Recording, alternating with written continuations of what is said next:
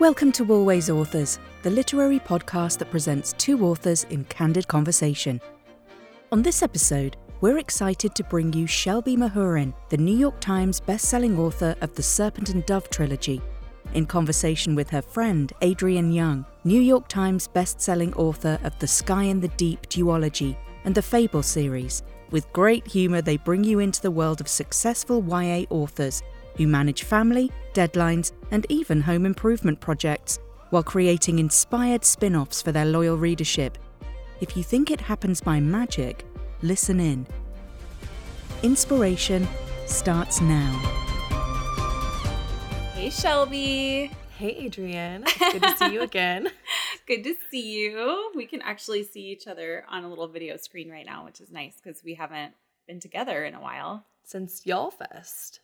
Yeah, November. Right? In November. Yes, and quite a while before that, because of the pandemic and everything. For a while there, I felt like I was seeing you like once a month at book events and festivals. I know. And we had the everything FaceTime else. calls too. Those kind of fell off. Everybody got busy.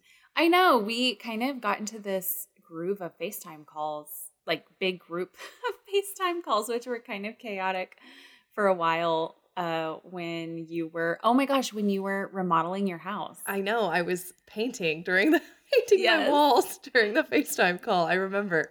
This was so hilarious because, I mean, like people say all the time publishing is a really small community, and it actually really is. Like a lot of authors know each other, especially within categories. So Shelby and I being YA, young adult books, it does feel like a small world.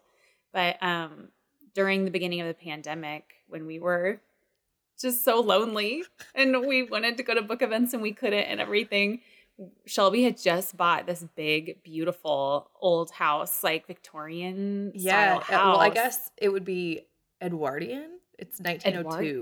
That sounds fancier. So it does. She's a regal lady. We're still remodeling her, by the way.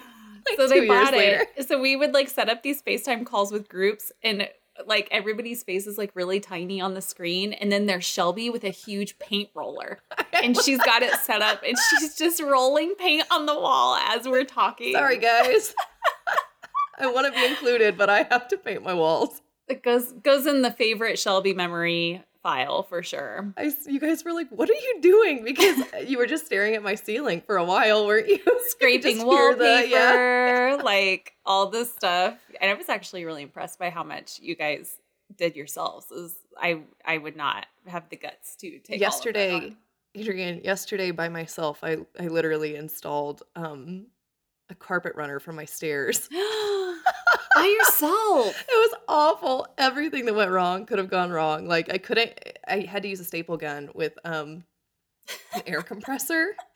And we've had this air compressor sitting out in our garage, my husband and I, and he wouldn't let me use it for anything because he was like, I lost the directions and I can't remember how you're supposed to turn it on. And I think it can blow up if you do it wrong. no pressure. Like, no big deal. You could blow up the house. Yeah. So I was so scared to use it. And my brothers and my dad were like, no, Shelby, you're not going to blow anything up. There are regulators on those things. So yeah, I just imagine me by myself with this like huge air compressor and like my staple gun, trying to install this carpet runner. I couldn't get the staple gun to work. I reloaded it wrong. I like called my mom. She came over to my house to help me load the staple gun, and I was just doing it wrong. There was nothing wrong with the staple gun. It was super embarrassing. It was you, not the staple gun. It was me. The whole time it was me. Yeah, there's a lot of stories like that, like the chandelier. I feel like I've gone through a lot of, house drama with you from afar. All of the projects. And you were doing all of this, I think it's important to note, doing all of this while on book deadlines. I know, which is my fault. That's me being stupid, right? Like, I can tear this carpet up and write 2,000 words today. No problem. Like, I'll write for 8 hours, and then I'll do a DIY home makeover for 6. And then I'll sleep for a couple of hours. I know that it's a problem. I have gotten better about just like, stop, Shelby. Quit being impulsive. You can't just tear out the carpet in 2 hours. It's going to take longer than that. Well, I think it's because you're such a doer. You're like you set out to do something and you just do it. Where like a lot of people kind of yeah, like people like mull over things for a long time and like talk about maybe one day, whatever. And you're just like, nope. Today's the day. I'm going to get up out of this chair.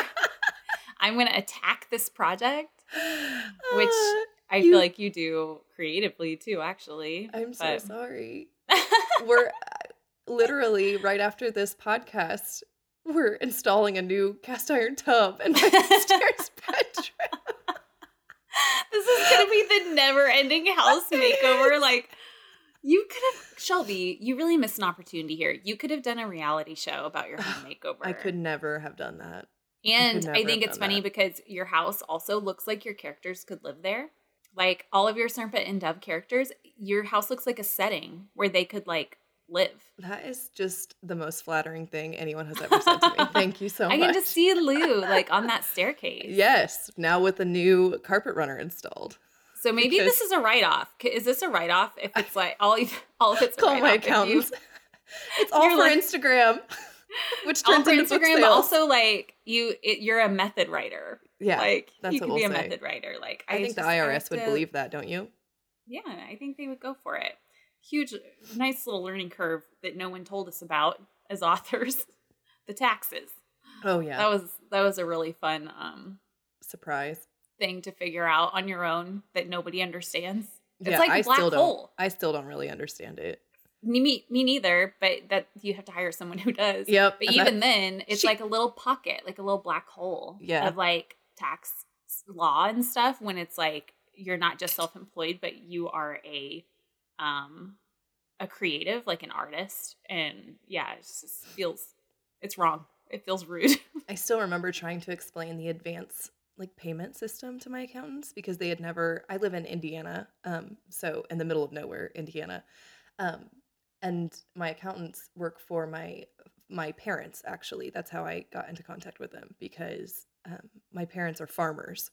So they have all this like sprawling like property and like all of these different accounts and lots of stuff that I don't understand. So they'd never worked with a creative before, like as a profession with an income. So I had to explain how advances worked. Have you ever tried to get a mortgage with your advance system? Oh, Jesus Christ. Yes. Okay. Yes. Should we explain what advances are like first? So we are paid, authors are paid by advance payments. So it's basically like you'll sell a book for X amount to your publisher, or your publisher will buy a book for X amount from you. And then they pay you a portion of that X amount. Like when, upfront. Like when you sign the book, upon contract, you'll receive a payment, like a part of it. When you turn the book in is another common time. When it publishes, and then 6 months out, I think has become common. Some publishers even have a fifth payment now. I'm paid. Increments. I'm paid. I've got 5. Oh yeah, yeah. So it all varies by publishing house, though, what schedule they put you on with advance payments. Yeah, but when you go out into the real world, like a real life adult, and try to like buy a house. Yeah. And like lenders and it was a big thing. Tax people, like all these underwriters are like, this isn't real. Yeah, they're like, wait, like, what is this? They're like, so they paid you for like a product that you haven't delivered yet? They could take this money back, like if something happens to you, and it's like, well. Yeah, and the contracts are very confusing, and so they'll read the breakdown of the segments, like the payment structure and stuff, and there's like, but are these like guaranteed, or like you will get this money? Like, it's just very, very confusing. You feel like someone's calling you a liar, like you're trying to trick the bank. True. It's like, I promise it's there. Here are my bank statements. Yes. Well, and my partner and I are both self-employed artists. Oh, yikes. So that makes, and we have 4 children. So I'm like, man, we really didn't think about this. Like, we didn't think about like that aspect of just like how nobody really wants to do you any favors when you can't really prove your income in a very traditional way.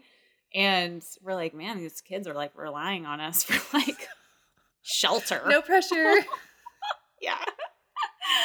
We're like, oh man, it makes you feel like you're not a real adult or something. It's true. Whatever. So you just turned in a big revision like this morning, right?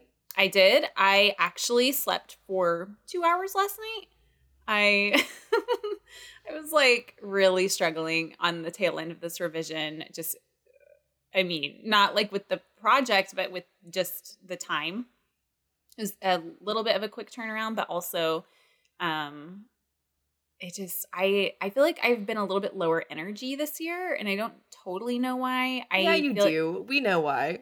We know why you're lower energy. I'm just tired. You're burnt out. I'm so tired. It's real.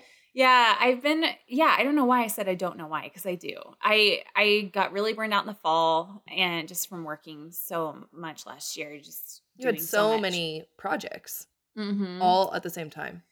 Yes, and turns how many did you have last year?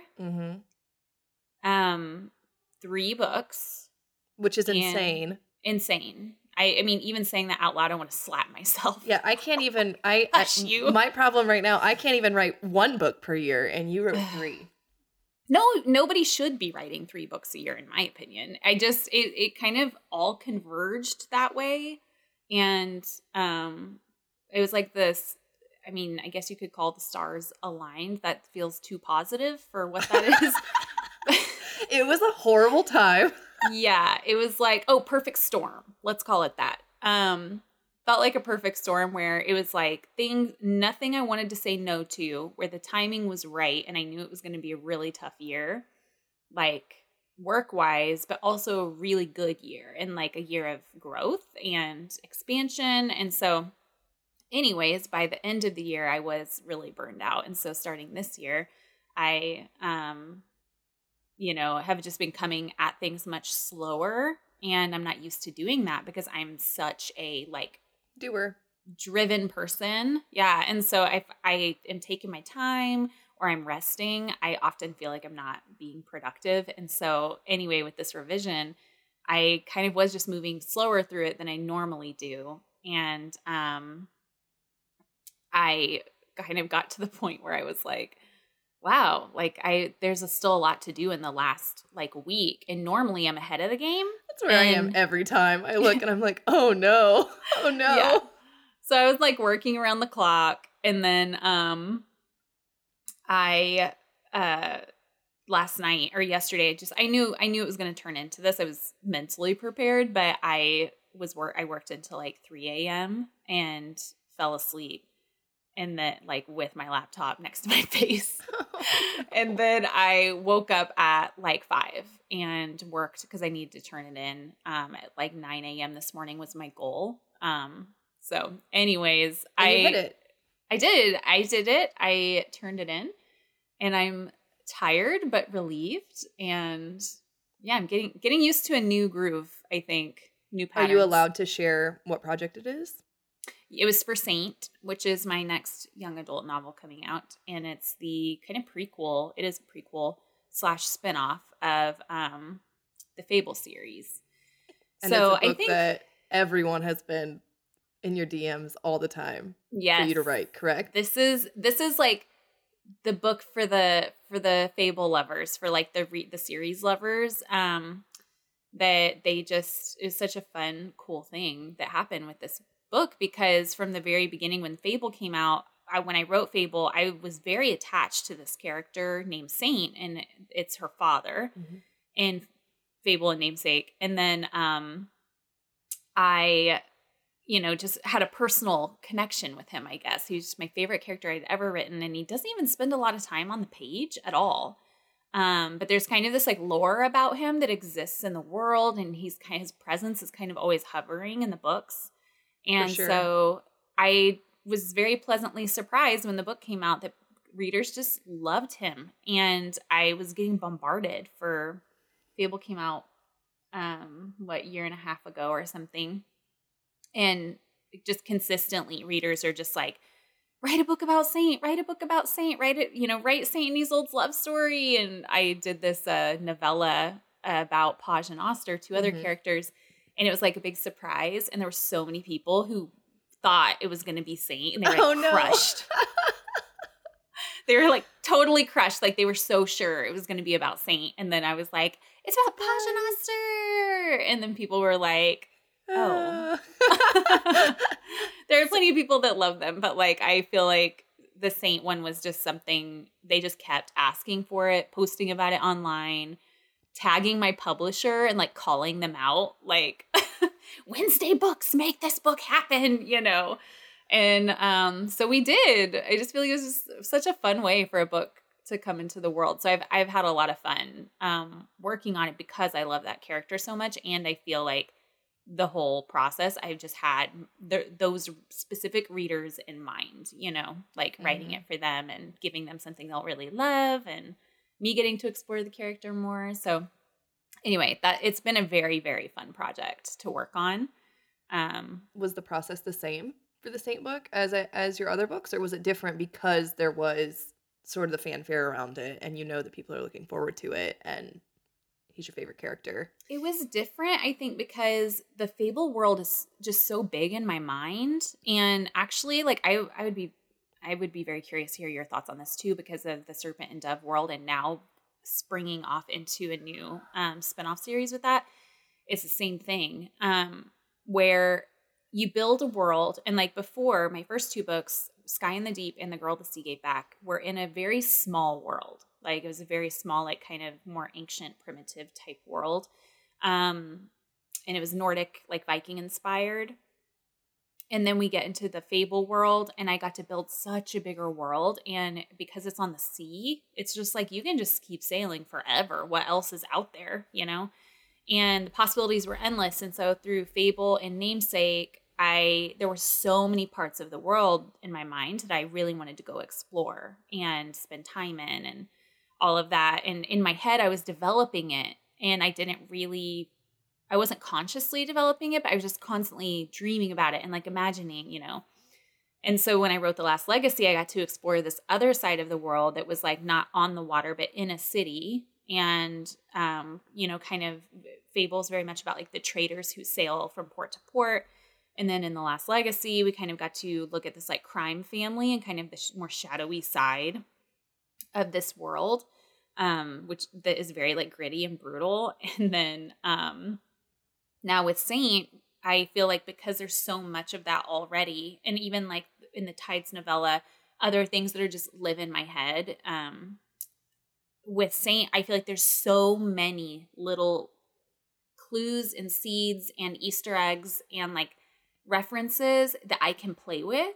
And it's been really fun, like really, really fun to be like, sprinkle this in there and sprinkle that. And not every reader will remember this tiny detail from Namesake, but some will. And that'll be really fun for them to discover. And then also finding like the like magician behind the curtain for like some of my own mysteries, like things I don't really know about the world. And then getting into the Saint book and being like, oh, that's why this is like this, or that's where this came from, or whatever. So are you finding that now that you're working on your new spinoff series? Because this world already existed. Yeah, I am in the same situation. It is a lot of fun to insert those little Easter eggs that just sort of pay tribute to the original series, you know? Like it was a little different with the Scarlet Veil, because Saley starts as, you know, in Serpent and Dove, Saley is Reed's first love. And you know, but his like end love is Lou, and she's the point of view character. So not a lot of people liked Saley in Serpent and Dove. She was the ex-girlfriend. She was kind of catty. She was kind of mean, but growth. She had some issues. Growth.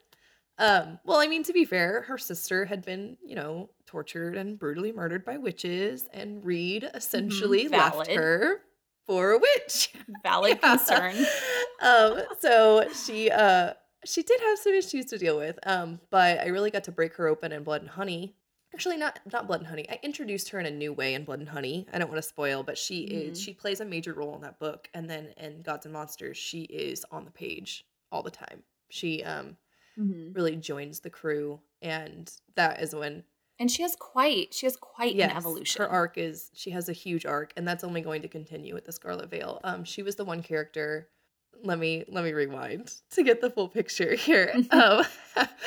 I was driving home from signing stock at my local bookstore for my pre-order campaign, and it hit me for Gods and Monsters, and it hit me that I was done. Mm-hmm. I'd been so like adamant that I was done with the world, I was done with the characters, I was moving on to something else. I had another idea that I had already sold, my Greek book about the Mm-hmm. sirens, and I was like, no, I'm done here. But as I was driving, okay, I was done because I cannot write a book in a year. You've written 3 books in a year. I can't even write one. And so, It's not yeah, normal. Let's clarify that for yeah, listeners. I don't do that all the time. it burnt you out, It was a right? Yeah. mistake. Yes. So I was also very burned out after Gods and Monsters because I wrote something like, my deadlines always feel tight because I am a very slow writer.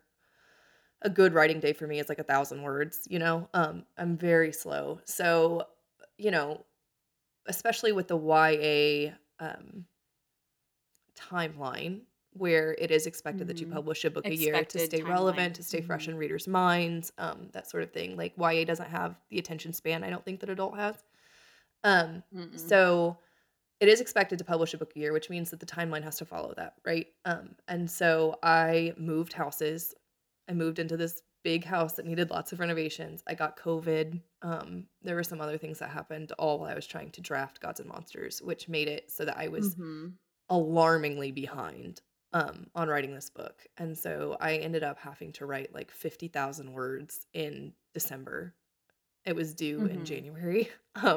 So I was up until like 3 or 4 in the morning, like every night, and I was sleeping until like 10, and then I was waking up and I was doing it all over again. I wasn't really spending time with my family, with my husband, with my kids, I remember my mom being like, when are you going to be done with this? Because I miss you and I'd like to see you again. And you know, I'm like, I also want to see you guys, but I have to get this done, you know. I've already extended my deadline twice and all of these things. So I was, you know, we talk about having creative wells in as like a writer, and I had emptied my well, and I was like in the ground beneath my well is where I was at the end of God's. You were in the bottom of the dry well.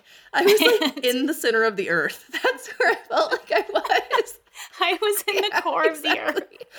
And so I was like, I especially you know, wrapping up a trilogy, there was just so much. The book just like exploded.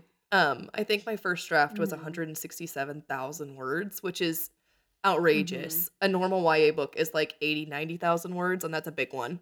For YA fantasy, at least. So yeah, your books are so because it was the last book, there were all these threads and that I was trying to weave together and like, you know, give each character a satisfying ending and their moment and the battle, and there were gods now. And there are a lot of characters. a lot of characters. It became an ensemble cast, and like I said, I had gods in it now, and they've got, you know, unlimited power. So how do I balance that so they can't just come in and save the day? And it was just really, really challenging. So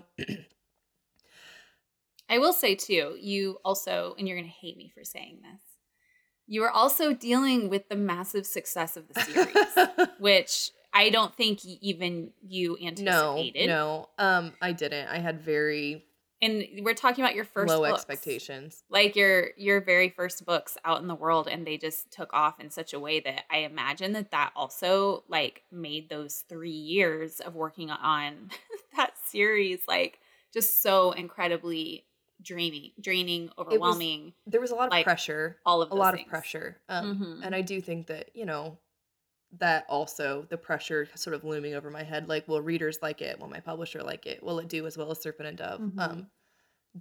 Did grind my creative process almost to a halt. But yeah.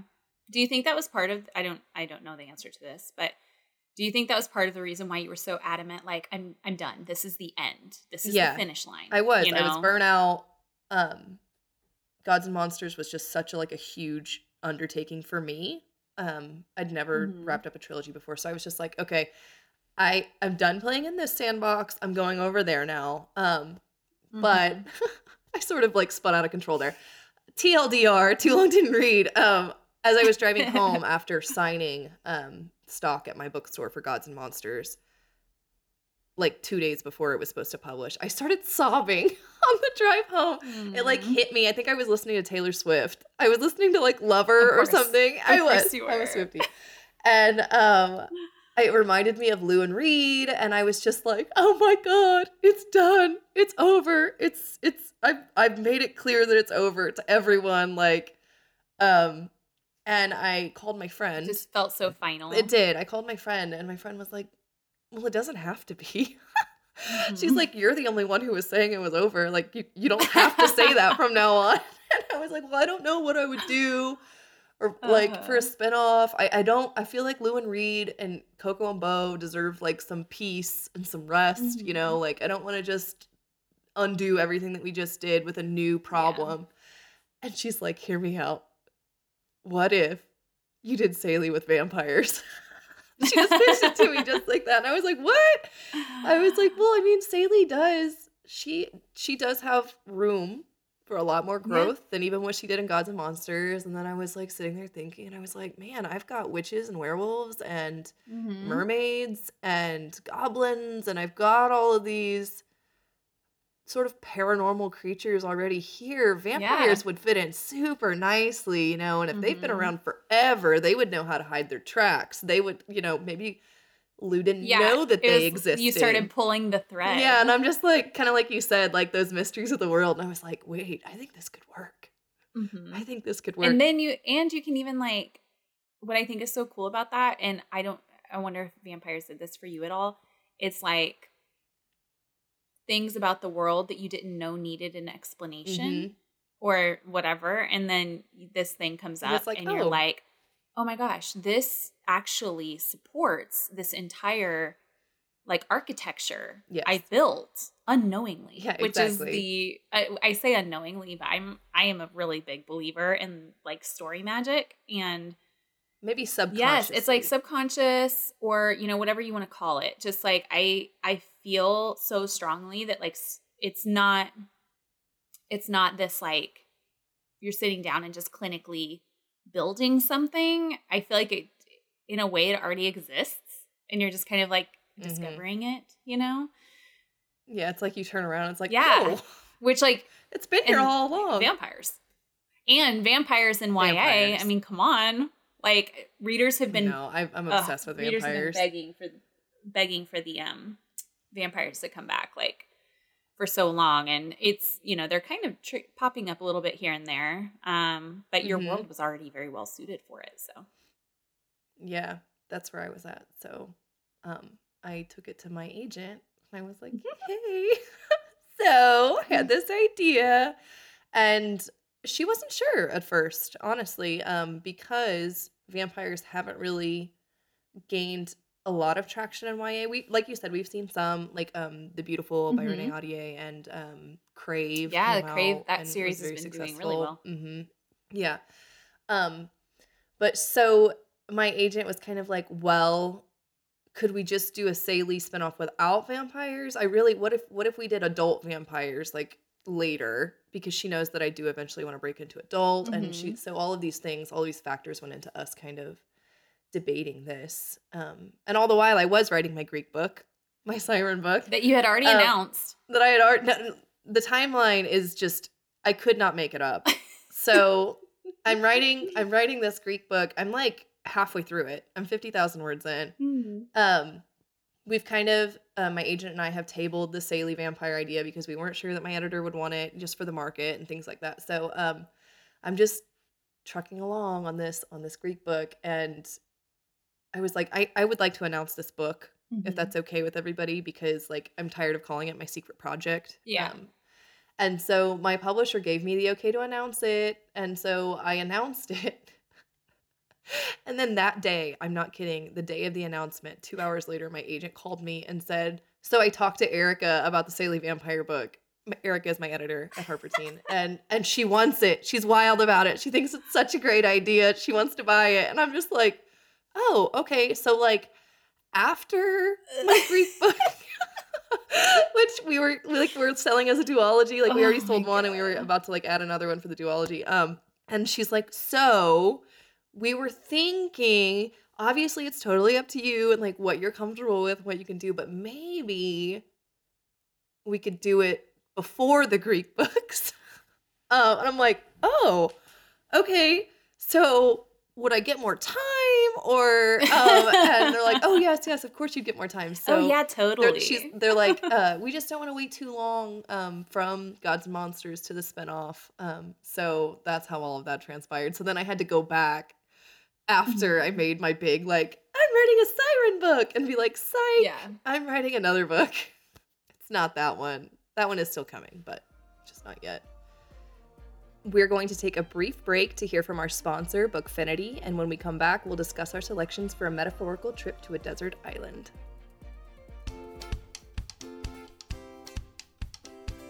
Hi, I'm Carrie Mayer, author of the national best-selling book, The Paris Bookseller. So I'm not just a writer, I'm an avid reader. And since Always Authors is sponsored by Bookfinity, I wanted to tell you a little bit more about it. Bookfinity is a website that is built by readers for readers, so you can get personalized book recommendations, create and share your book list, review books, and refer friends to earn rewards. You start by taking a quick quiz to discover your reader type, and once you complete the quiz, you'll be taken to your My Bookfinity account. I took the quiz and got my reader type. I am a heroine addict, which is so accurate because I do love strong female leads. Now when I log into my Bookfinity account, I will get personalized book recommendations based on my reader type. Bookfinity also has a like it or lose it function, so I can quickly like the books that I'm interested in or lose the ones that I'm not. And it has a unique review system that goes beyond a star rating. I love that I can review a book based on how it made me feel and recommend it to others. To get started, visit bookfinity.com and take the reader type quiz and create your personalized account today. Always Authors supports independent booksellers around the country.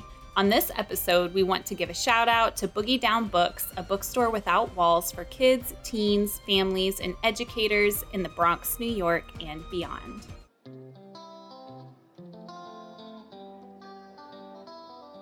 If I were to pick out 3 desert island books for you, Adrienne Young, the first one would be A Tree Grows in Brooklyn by Betty Smith, one of your favorites. The Song of Achilles. One of my favorites. I've read it many, many times. Yes, I know. I've heard you talk about it. Did you say Song of Achilles? I did. I said Song of Achilles by Madeline Miller.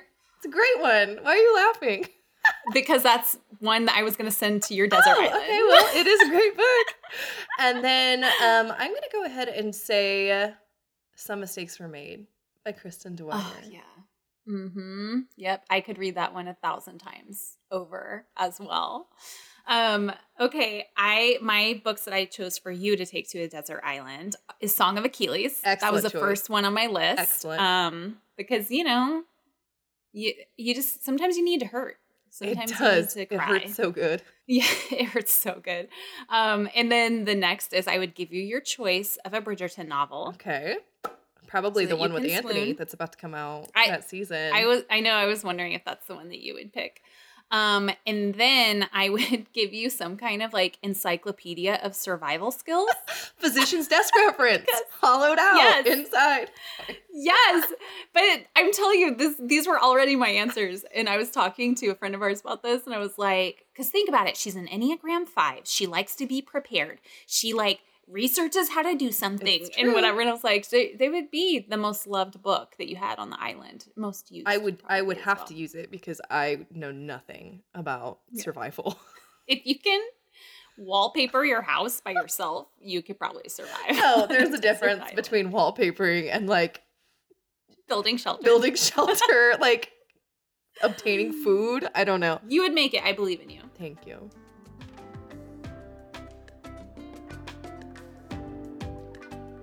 That really is one of the most frustrating aspects of publishing to me is that it takes the book to get so long through production. Mm-hmm. Even from the time you sign the contract for the book, you've sold it, and the nature of publishing is just so slow that so many curveballs can come from the time you sign that contract to when this book is actually supposed to come out. Mm-hmm. But because of the nature of the industry, you're also supposed to be like announcing things, teasing things, making sure readers don't forget you and whatever. And especially in a market like young adult that's so saturated, that's a real concern, you know, like it's a real concern when there's a new trilogy or a 5-book series or whatever coming out every week. Yeah. And it's like your readers really do only have so much time to read, so much attention, so much bandwidth to take in information. Absolutely. Like and then if you have a year between books, then they have started 18 other series but from the time they read your book 1 to when your book 2 is actually available. And so then you have all these readers who are like, I'm waiting for the whole series to come out before I read it. And it's like, please don't do that. Like, okay, that's fine. Just buy it. Yeah, just buy it and keep it. You know, just keep it on your shelf for us, because then like this is actually a really big thing now. Readers wait. If it's a series, they want to wait. They don't want to buy it yet. Which I completely understand. I'm kind of that way, but I still have gotten in the habit since being on the other side of the curtain of I will buy the book and I will keep it on my shelf until. Yeah. Well, and there's such a emphasis on numbers, like especially in those first few months the book is out, that if everybody is waiting for the whole series to be really out, then your numbers aren't reflecting the actual reader interest. And that can, you know, has for some series meant we don't continue. It ends. Yeah. You don't continue the series. It's over, you know? So I think that readers, like the culture of readers, and it's different with every age category, middle grade, young adult, whatever. The culture is really changing right now, has been for the last like 5 years especially. I agree. And I think like people just don't even know. Like none of us even know like what is even happening. We don't know. And then we're making these decisions 2 years in advance for patterns that we can't predict, you know, when that book is going to come out. And then, you know, Fable's a great example of this. And it's kind of similar to what you were saying, where I sold Fable as a duology. And I really wanted to write The Last Legacy as a little spinoff. But when I tried to sell it to my publisher, they were like, well, Fable's not even out yet. Like, we need to see how it does, you know, before we commit to a spinoff. And I was like, okay, well then they were like, what else do you have? And I was like, well, I have this other duology, which we call Fallen City. And so they were like, we'll buy that. So, I mean, this is not how these professional conversations go. Yeah. Well, what else you got? All right, we'll buy that. But kind of though. Sometimes kind of. So anyway, we sold, you know, this new duology. Well, then Fable comes out and it wound up doing really well and had such great momentum behind it that then the discussion got brought back up again about that spinoff. And then my publisher did want to buy it. And I was like, well, what about Fallen City? Because, you know, same thing like, about forget you. About that later. Yeah. And we were all just like, okay, I guess we'll bump it. And then, you know, Fallen City comes out and the Saint book happens. And Fallen City got a little bump again, Did you know? Okay, and like, I was going to ask if Saint is coming out before. Yeah, Saint's coming out this year, end of this year. Okay. So, yeah, I never could have anticipated that. And if it were up to me and I had a crystal ball, I would have planned things differently, you know? Like I would have been more strategic about timing, and even like with the novella stuff, like there's just so many things that if I could have known ahead of time, like I would have done things a little different, but that's just how publishing is. And you're just trying to follow the wave of very unpredictable success for this book or this random series or whatever. And we talk all the time. Shelby and I talk about this. We talk about with our author friends, just there are books. There's so many books, like you can't make a book hit with the readership. You can't make it do it. You know, we see this happen where publishers will put everything behind a book and just, you know, try to make it blow up. And, you know, it's in Times Square on a huge billboard, and they like put the author on all these like huge media outlets. Really put and like the marketing behind a book. Yeah. They like really, really come after it. And it's not enough a lot of times to actually make readers fall in love and get excited about a book. And then you see the opposite, where a book is sort of quiet and then it just explodes. Exactly. Yeah. That makes me think of Karen McManus's books, because she, the first book came out, and why can I not think of the title right now? Not Two Can Keep a Secret. Is it One of Us Is Lying? Yeah, One of Us Is Lying. Yes. One of Us Is Lying came out one quiet summer week, summer Tuesday. And like, I was aware of this book and everything. And I had kind of been following her publishing stuff. And then a couple months later, it just lit fire. Like, it's still on the New York Times bestseller list. Like 4 years later? How long ago did that come out? It was before I was around, Nobody could have predicted that. No one could have predicted that, and you just see it happen. Good Girl's Guide to Murder is another great example of that. I love those stories. Like, I love those examples of like where a book, it wasn't, just shiny advertising and stuff that just made readers love it. It's just that book just caught the readership and just like caught their excitement. So even though like I love that about books, it's scary. It's very scary because you can't predict how something's going to go. Like, a book could be so good and really original and like whatever. And I can think of examples of that too. And they might like win an award or something, but readers never really latch on or something. Yeah. So anyway, there's so much in this industry that we cannot control. I have to tell myself this all the time, because sometimes, the pressure does build, and it's like, I have to, my next book has to be my best book. It has to be the one that like, quote unquote, breaks out, but we cannot do anything about it. All that we can do is write the best book that we can. And I'm trying to internalize that. Like, it can be, your next book can be your best book in terms of story, in terms of like craft, because you can control that, but you have no idea what the reception of it is going to be. Yeah, you're totally right. I think I've tried to really shift my perspective from like those outward markers of success, because all you do is just obsess about like, well, what if my next series doesn't live up to, Fable or whatever? And I've tried to kind of retool my brain to be like more thinking about like, I want my next work to be my best work because it's the best writing I've ever done, or it's like something new and challenging I tried, rather than it sold the most copies and whatever. And of course we all care about sales. Like, that's why we're here. Yeah, you have to care. Otherwise you won't be here for very long. Right. And there are authors who don't. There are others who are just like, I just put my art out there in the world and I don't care about that.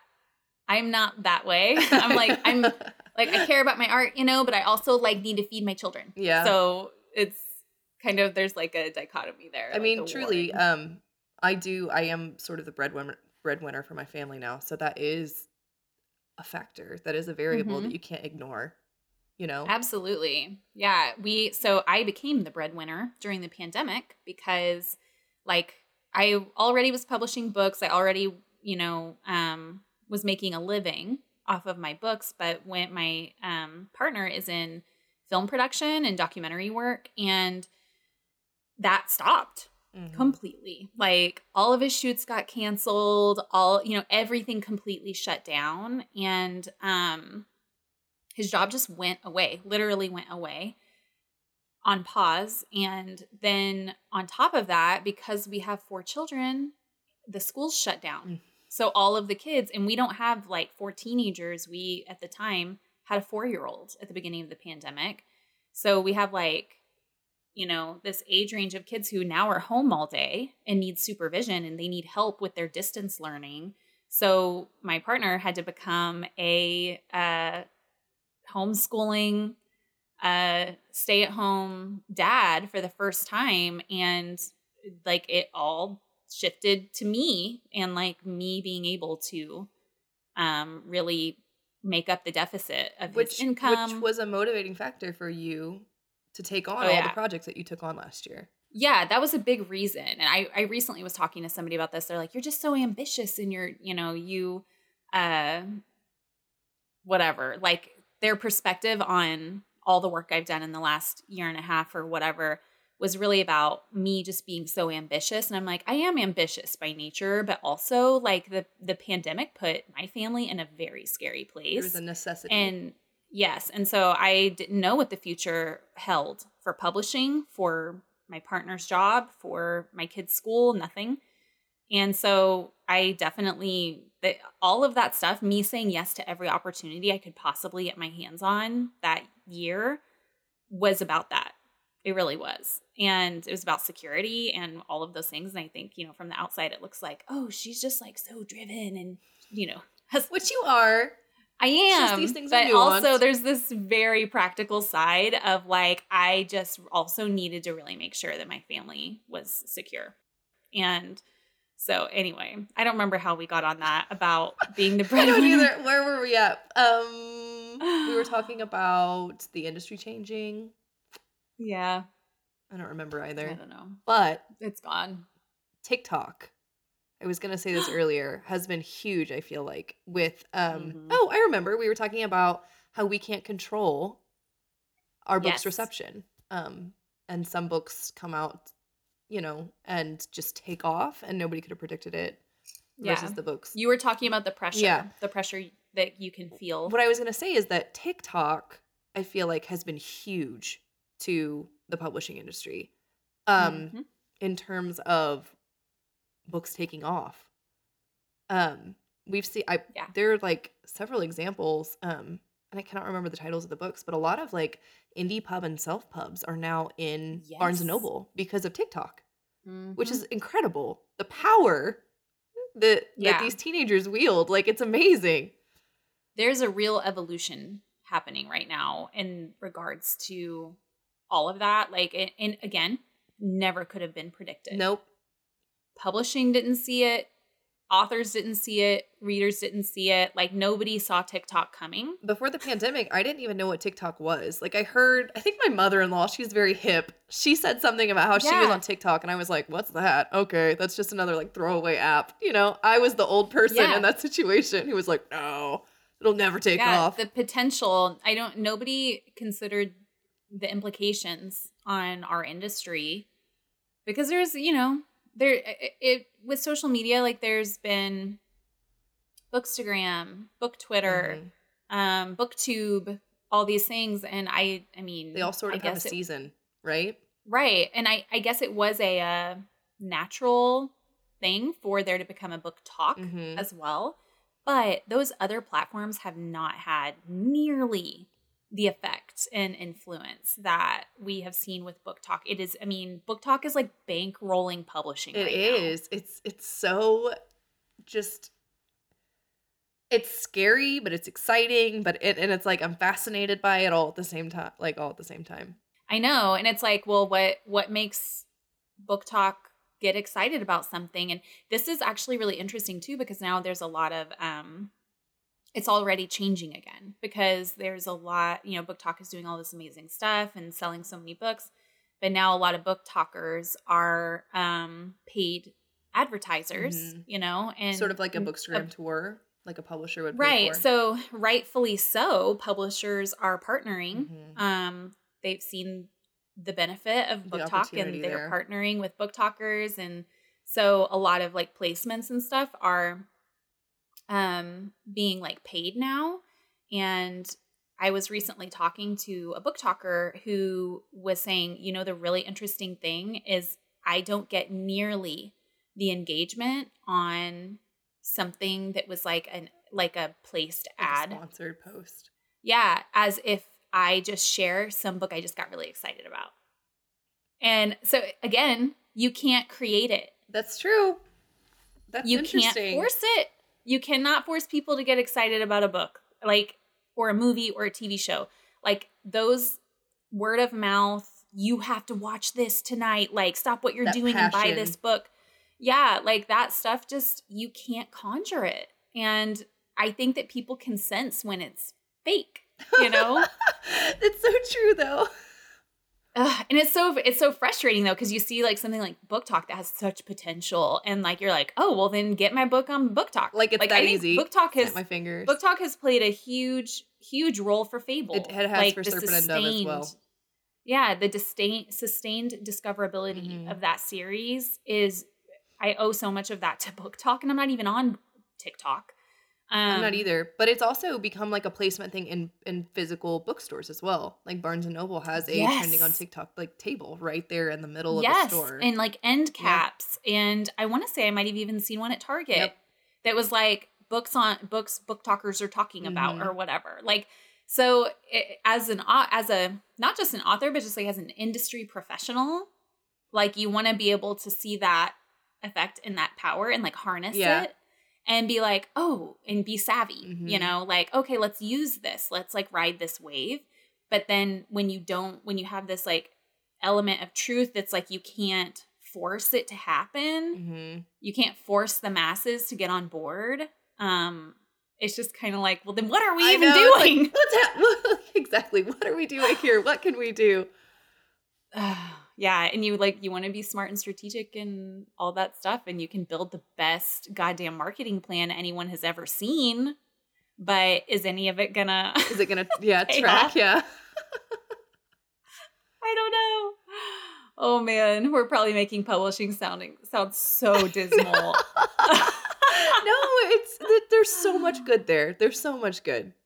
There is, and I think it keeps it thrilling too. You know, just that like air of danger. It's like the bad boy. Yes.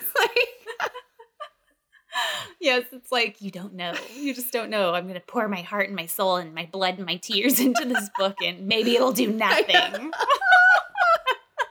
Maybe no one will ever read it. Oh my goodness!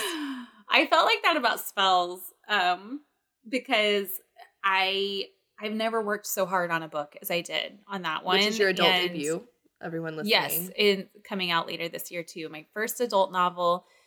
And I wasn't ever sure that I would ever even sell this book. And I mean, when I met you. I remember, I distinctly remember we were sitting in some store. I think it was like a new age store. And we were sitting on that couch in the middle of it because our feet hurt or something. And I was asking we were in the witch shop. Yeah, like we were in the witch shop. It was. In Asheville, there were like crystals and stuff. And I was asking you what you were working on, and you pitched it to me. And I remember. Yeah. And now it's here. Yes. And I had been working on it. It had been an idea and like different stages of the process, like so long before that even. But I felt like that about Spells, where I was like, this is the most challenging project. Like I for a long time, I didn't feel ready to write it because the way I wanted to write it and just like the structure and all of that just felt intimidating to me. And I really had to like jump off the cliff with that book. Well, I've heard it's wonderful. Thank you. My critique partner, Jordan. Thank you, whoever has said read that. it, and she loves it so much. She couldn't speak highly enough about it. I'm so excited for it to come out. I'm so excited. But my point was going to be exactly that like, I'm so proud of this book, and I feel like it made me a better, stronger storyteller. And there's just no way to know. Like, we're months out from it coming out, and like, there's no way to know what will happen with it. But that doesn't. But you did all that you could do, which was right. I know work. I did my best. I know I gave my very best work, and I'm super proud of that. And then since we're already like on this subject, then it makes me think of Colleen Hoover, the author, romance author, whose books that came out 6-8 years ago suddenly took off and are selling more copies than like any book in America now. Because of TikTok, right? Because of TikTok, yeah. And so then I also am like, you never know. Like a book could come out really sleepy and like not really do anything, or 8 years down the road. Yeah, and then 8 years down the road, someone like makes it into a TV show, and then like the whole world discovers it, and like all these things. So you really can just never see. So interesting. There is no timeline. There is no like one true path. Yeah. In publishing. I wish there was. It'd make it a lot easier. It does feel like a journey to Mordor sometimes. But I also would not rather do. I wouldn't rather be doing anything else. It's so true. It's so true. I really wouldn't. It's like under deadline. Masochistic. Under deadline, I get really stressed out, and I feel like I'm sort of like flying apart at the seams, right? Because I'm like, I have to write X amount of words a day. They have to be better than the words I wrote yesterday, and all of these things. And it really feels kind of like an axe over my head, but it's amazing. So I've been feeling this way even with the Scarlet Veil because it's such a tight deadline. And I spoke to my agent just like 2 days ago after we talked. And, you know, we figured some things out there with the deadline, so it's not quite as tight. And it was like a noose loosening around my neck. And all of a sudden it was like, I want to go write that book. Like, I'm like itching to get back into the story. It freed you up a little. And what that really told me was that it's like, this is where I'm supposed to be. Like, I do love storytelling. Like, I have a passion for it, which was really affirming. Just, I'm so happy. Yeah, to hear that. it was. So I'm literally. I think it's very natural, like, though. Very natural to go through those like questioning like dips. Yeah. Just like, I don't know, like, just so much. But it does really affect your ability to want to tell the story when you feel like you have to tell it. And all of us start out writing books not on deadline. Yeah, outside and not with a readership. Of the industry is where you write your first book. You write it out there just in imagination land. You don't have readers yet, nothing. And then you get into the publishing industry and suddenly you're like, you know, have these deadlines and whatever. And I had never written a book having to write it. Yeah, it kind of feels like you're in a pressure cooker. And it's like, okay, yes. get this done before everything blows. Yeah, before that point, it was very much more like, I have to write this. Like, I'm just thinking about it all day and I can't wait until my kids go to bed so that I can go write it. Which is exactly how I wrote Serpent and Dove. And that's probably how you wrote Sky. Yeah. Oh, totally. And then when you like are on deadlines, you're like, oh, I have to write this or else. Yeah. And then you start dreading it, you know? It does. There is like a it's weird a mental flip, like switch in your head. Yes, it's like a mental like gymnastics thing. I do think it's funny. We can talk about this for a second. I think it's really funny to think about where we are now versus when we first met. Because I met Shelby. We met at an event up in Chicago. Yep, with Anderson's. It was Anderson's weekend in Chicago, and I got sent. I don't think I knew anybody that was going to be at this event. I sure didn't, except for you. Yeah, I knew of you, and I was a debut. You're right. Didn't my book only Sky was out? I think. Yeah, I had Serpent and Dove come out yet? I don't know if it.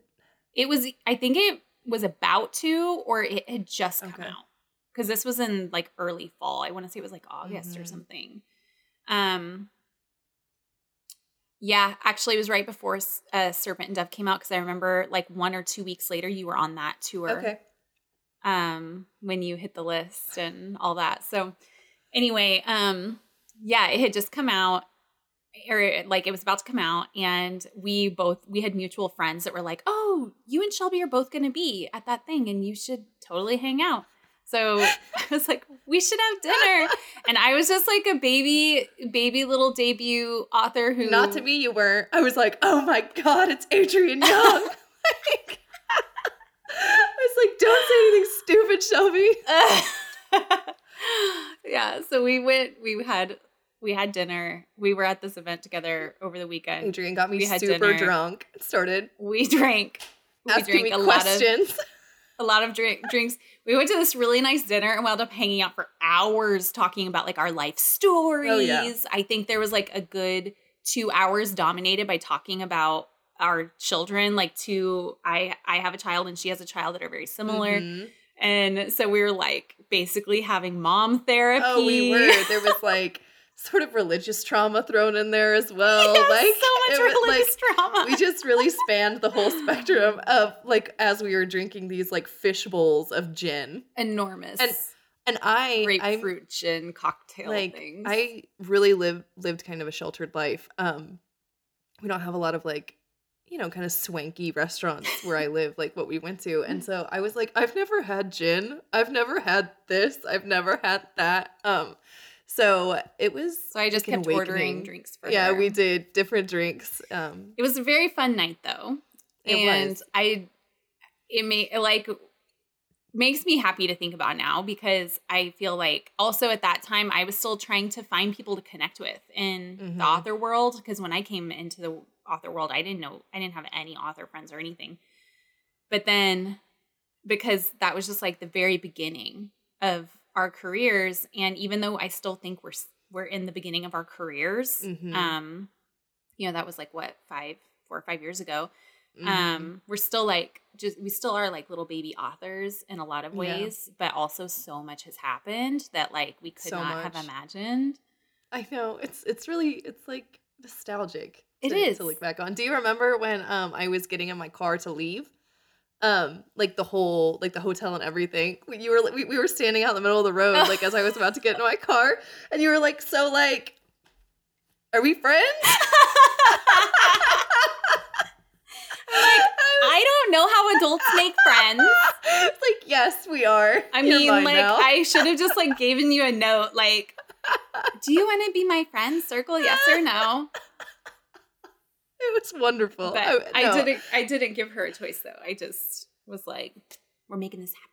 This is it. Yes. And it's really, I think, really cool to have people that you've known over time in the industry, just so that because you need people who can root for you. Like you really do. You need people who can like get your head back on straight and be like, I mean, it's so true. Writing is it's a job that you do by yourself. It's very isolating. So it's super important to have a support system. It's both outside of and inside of the industry. Yeah. Like someone to validate your feelings, but also. And to grow with. We've all kind of grown because we all sort of met at the same time in our careers. So. Yeah. Yeah. It all started with those days of you painting on a FaceTime.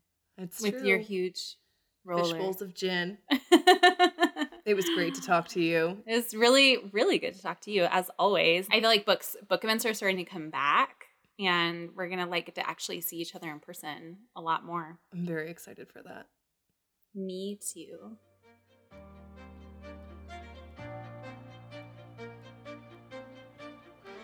Thank you for listening.